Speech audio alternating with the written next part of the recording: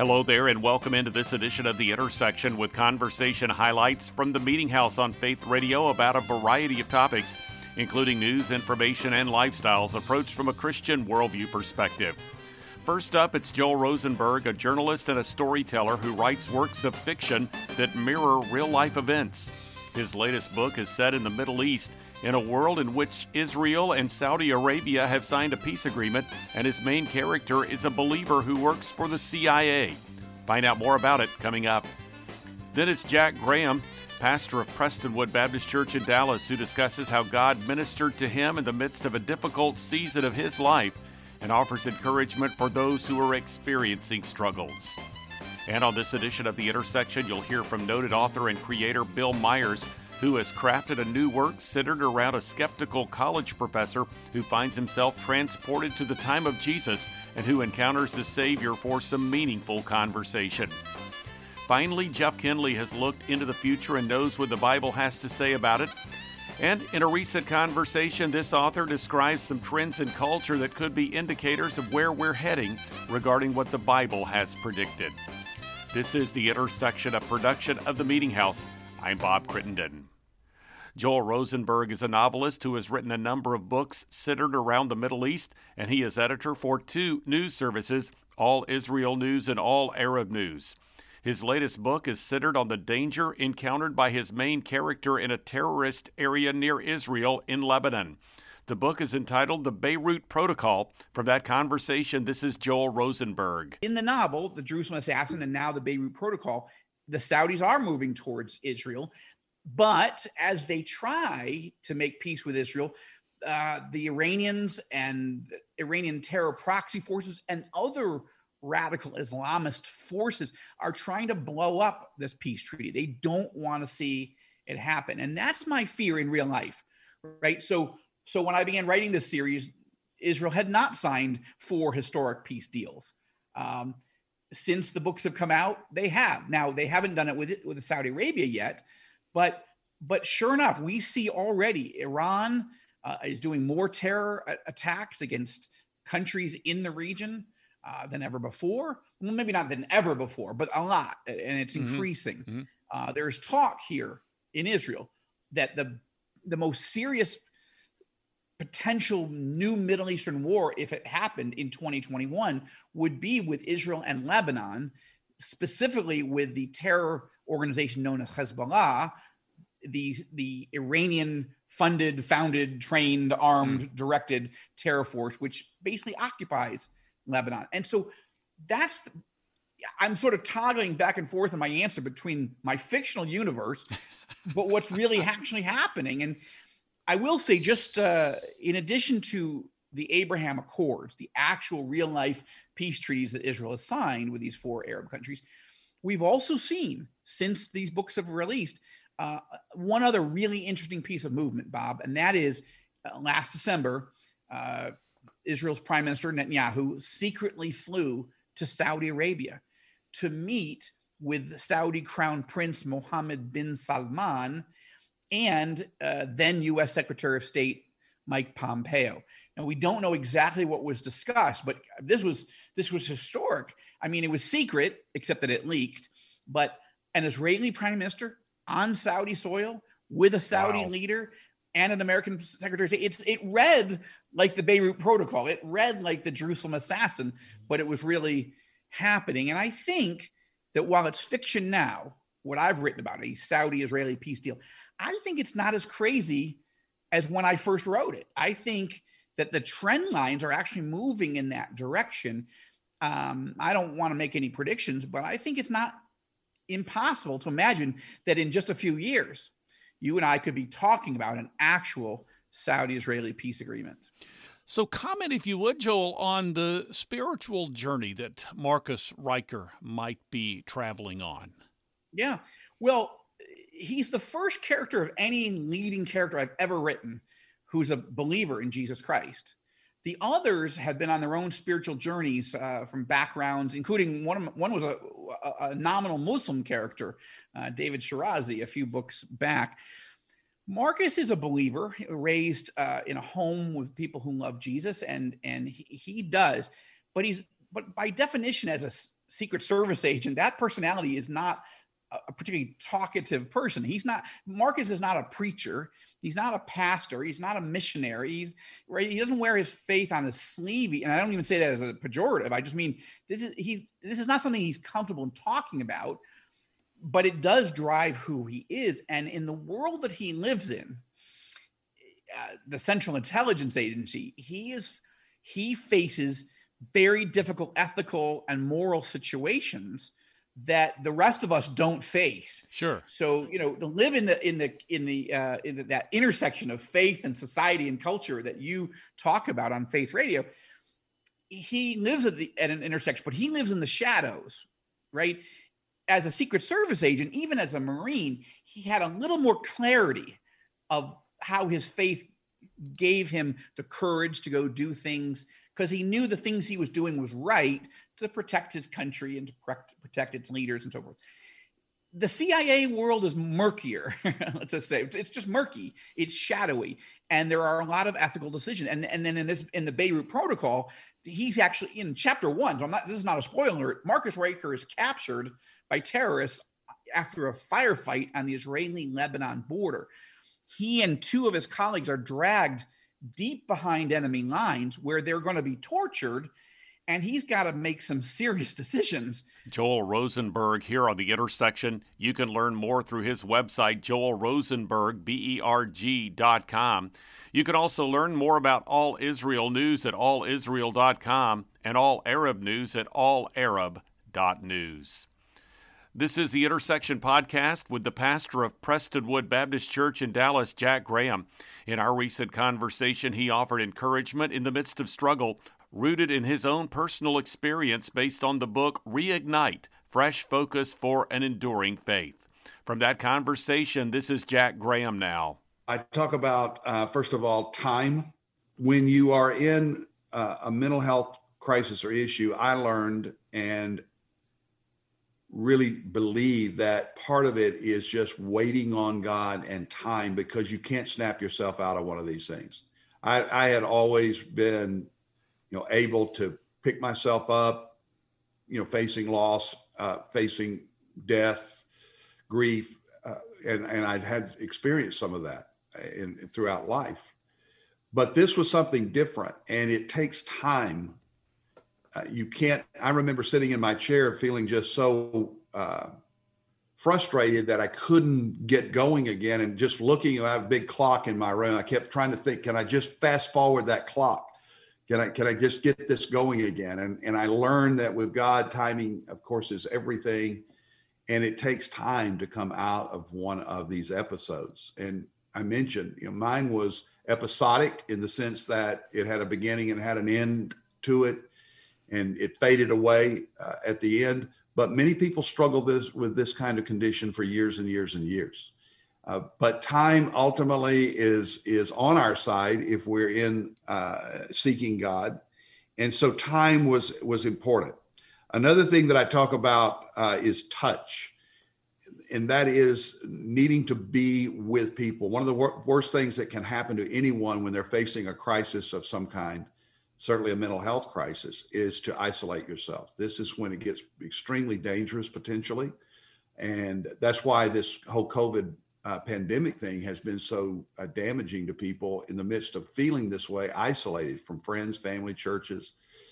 So I gradually, when you're not feeling well, you don't really want to be with people. You want your privacy. And me being a pastor, I was dealing with just the whole issue on the who needs to know basis of what my own personal struggle was. I was in the pulpit. I took some time off, but I was in the pulpit, so people were seeing me every week. Many times I was just physically crawling into that pulpit, getting through the physical side of it as well as the emotional side. But ultimately, we need people. And one of the things I talk about in the book is just the need for relationships within the church and people who care. This is why I keep saying, I'll say it again, I said it earlier, churches need to be engaged, and Christians don't need to be a part of the problem by not being available to help hurting people, struggling people. a couple of years ago, as a result of my experience, we started a life recovery ministry in our church where we're head on addressing all the issues of mental health biblically. And so touch, that's the Thanksgiving. These are all begin with the letter T. Thanksgiving, gratitude, according to Hans Selye, the author of the Stress Studies, is the healthiest of all human emotions. And practicing Thanksgiving, I did some practical things. I journaled throughout this experience. I was always a journaler, hit and miss some, but this put me at a whole new level in terms of writing. And we know just mentally and psychologically, as well as spiritually, journaling our prayers, our thoughts, and in particular, not just make it a cry list, so you can certainly cry, but to make it a list of thanksgiving and recounting the blessings of God that helped me tremendously.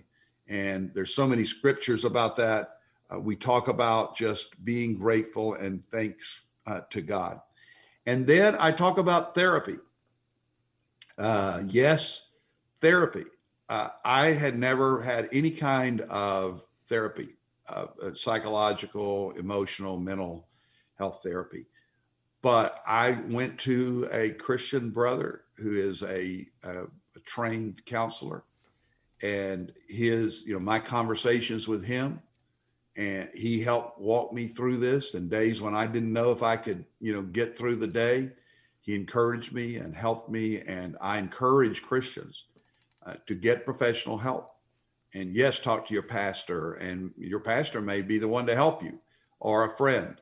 And there's a lot that can be done, but get professional help. If you find yourself in a situation that you are depressed, you're anxious, you're dealing with fears and anxieties at a level deeper than what is normal, go get treatment, get a recommendation, get a good person who understands the Bible as well as the mind. And I did that, and I talk about some of the things that we did in the book. Jack Graham here on The Intersection. You can learn more by visiting the website jackgraham.org. This is The Intersection Podcast, a weekly production of the Meeting House, and you can find out more by visiting meetinghouseonline.info or by going to the programming section at faithradio.org. You'll find a link to the Media Center, the place you can go to listen to or download full conversations with recent guests featured on the Intersection Podcast. Also, there are links to the podcast in the Media Center as well as through iTunes. 2 blogs are accessible. One is The Three, with 3 stories of relevance to the Christian community, and the other is The Front Room, with devotional thoughts and commentary from the Meeting House. And you can follow me on Twitter and access the Meeting House Facebook page. Plus, there's a link to video content. Again, that website address is meetinghouseonline.info, or you can go to faithradio.org and go to the Programming tab. Plus, conversations from the Meeting House program can be found through the Faith Radio app and a variety of podcast platforms: Amazon Music, Apple Podcasts, Google Podcasts, Spotify, Stitcher, and TuneIn. Learn more through the Meeting House homepage.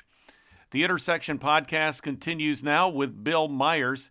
He is an author and content creator, and in our recent conversation, he shared about the concept of his book entitled Rendezvous with God, a work of fiction in which a skeptical professor travels back in time and meets with Jesus. Here now from that conversation is Bill Myers. The concept is this poor middle-aged man, college professor, has a bunch of modern-day life problems, not the least of which being he's now a bachelor, and his 14-year-old niece decides she's going to move in with him. And so he has all the dynamics of a middle-aged man dealing with a 14-year-old niece. So he's dealing with all that. But then to compound matters, he keeps getting pulled back into time and having these off-the-record conversations with Jesus Christ. Now, he's not even a believer, so this is really his plate is full of trying to catch up. So what inspired this particular setup? You've got this professor who could be described as a recluse, and just out of the blue, basically, his niece comes in to live there, and here he's not a believer. in Christ, yet he has this opportunity to go back in time and actually have some, as you say, off-the-record discussion. So what inspired this? This is quite creative, absolutely. So tell me how you kind of derived this.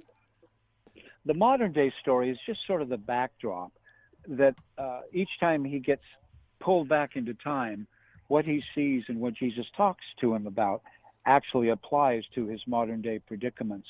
Everything from forgiveness to anger, everything is there. I wanted to. Years ago, I wrote a novel that's called Eli, and it's a modern-day telling of the gospel as if it happened in America today. And to this day, Bob, I get emails from people that say, "I've been my whole life, and now I finally get Jesus." So I wanted to write something that made Jesus accessible to our culture. Sometimes we hide behind historical facts and figures, which are absolutely necessary, but sometimes we use that to insulate us from the personable, loving, slightly humorous Jesus Christ that is in Scripture.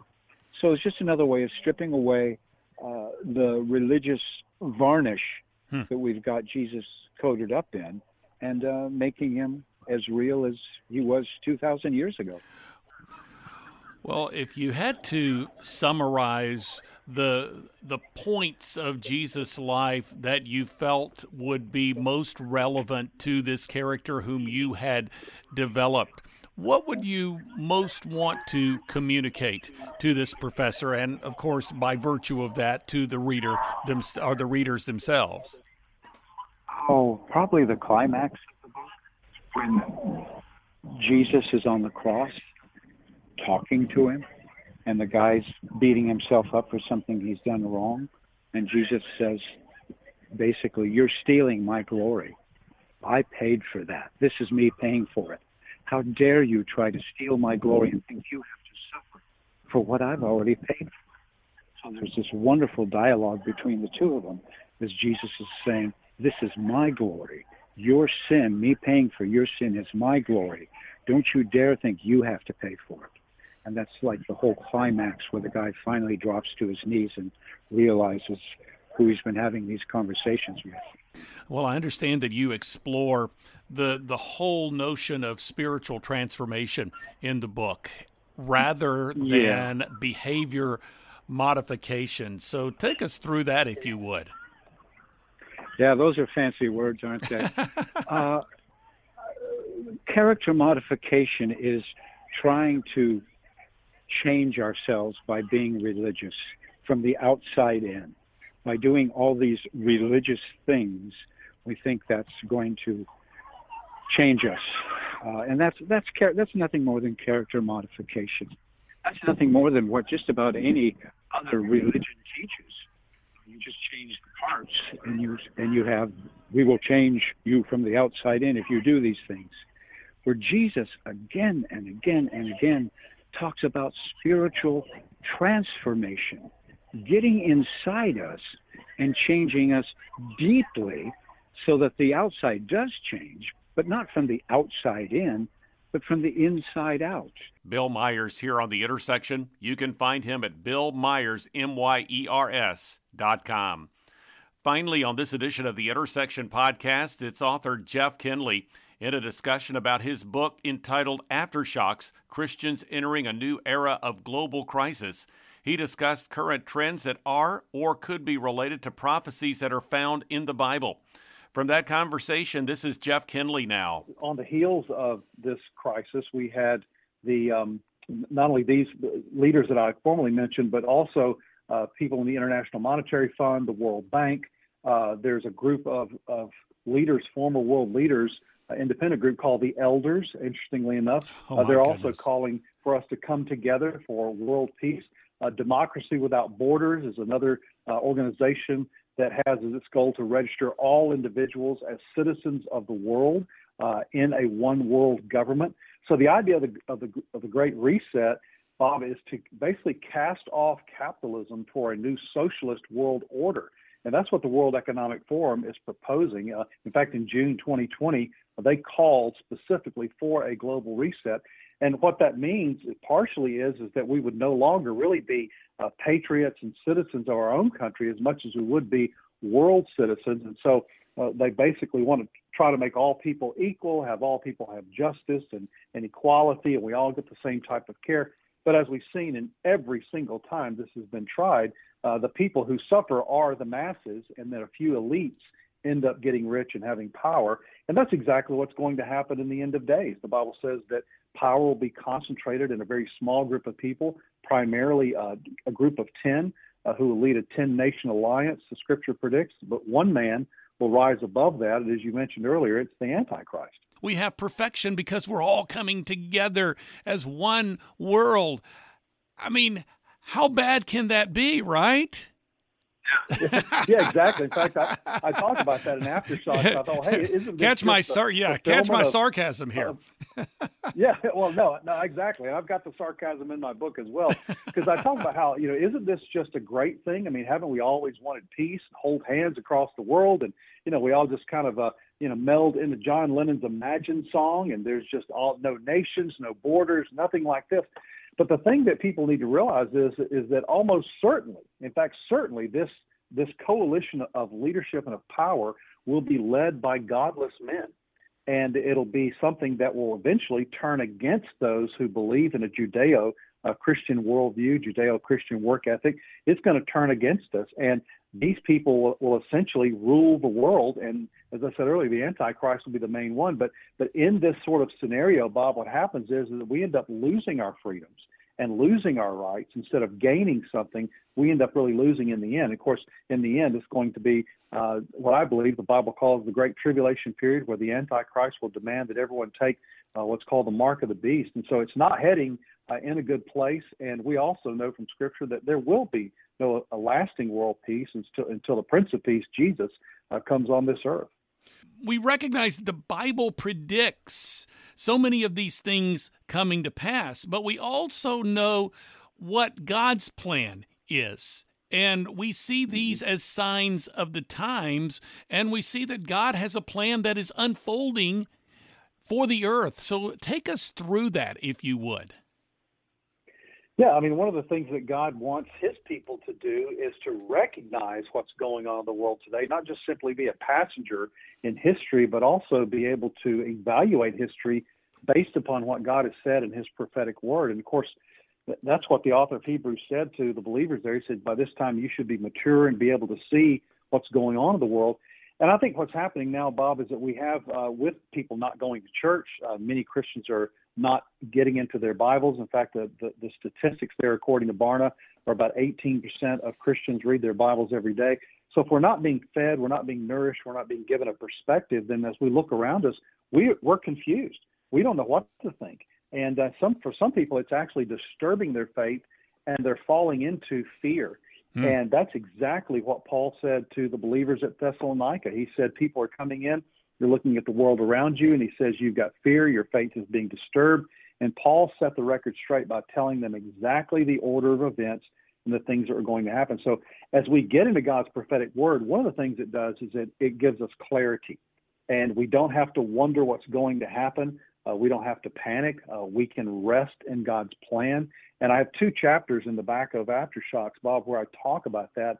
I spend one chapter just talking about how we can conquer the fear that is so prevalent in our world today, and how we can help spread the message of Christ to the world. And this is a unique moment in history. This is a unique opportunity, I believe, for Christians to make an impact in the world, and we cannot afford to miss it. Jeff Kinley here on The Intersection. You can find him online at jeffkinley, KINLEY.com. We're nearing the end of this week's edition of The Intersection Podcast, a weekly production of the Meeting House, and you can find out more through meetinghouseonline.info or by visiting the programming section at faithradio.org. You'll find a link to the Media Center where you can listen to or download full conversations with recent guests featured on the podcast. Also, there are links to the podcast. You can find it in the Media Center. It's also available through iTunes. Two blogs are accessible. One is The Front Room with devotional thoughts and commentary from the Meeting House, and the other is The Three with 3 stories of relevance to the Christian community. You can also follow me on Twitter and access the Meeting House Facebook page. For example, my conversation with Joel Rosenberg can be found through the video content link. Also, you can find excerpts from conversations from the Winter 2021 Christian Product Expo in Charlotte, North Carolina. Again, that website address is meetinghouseonline.info, or you can go to the programming section at faithradio.org. Thanks for joining me for this edition of the Intersection Podcast. I'm Bob Crittenden.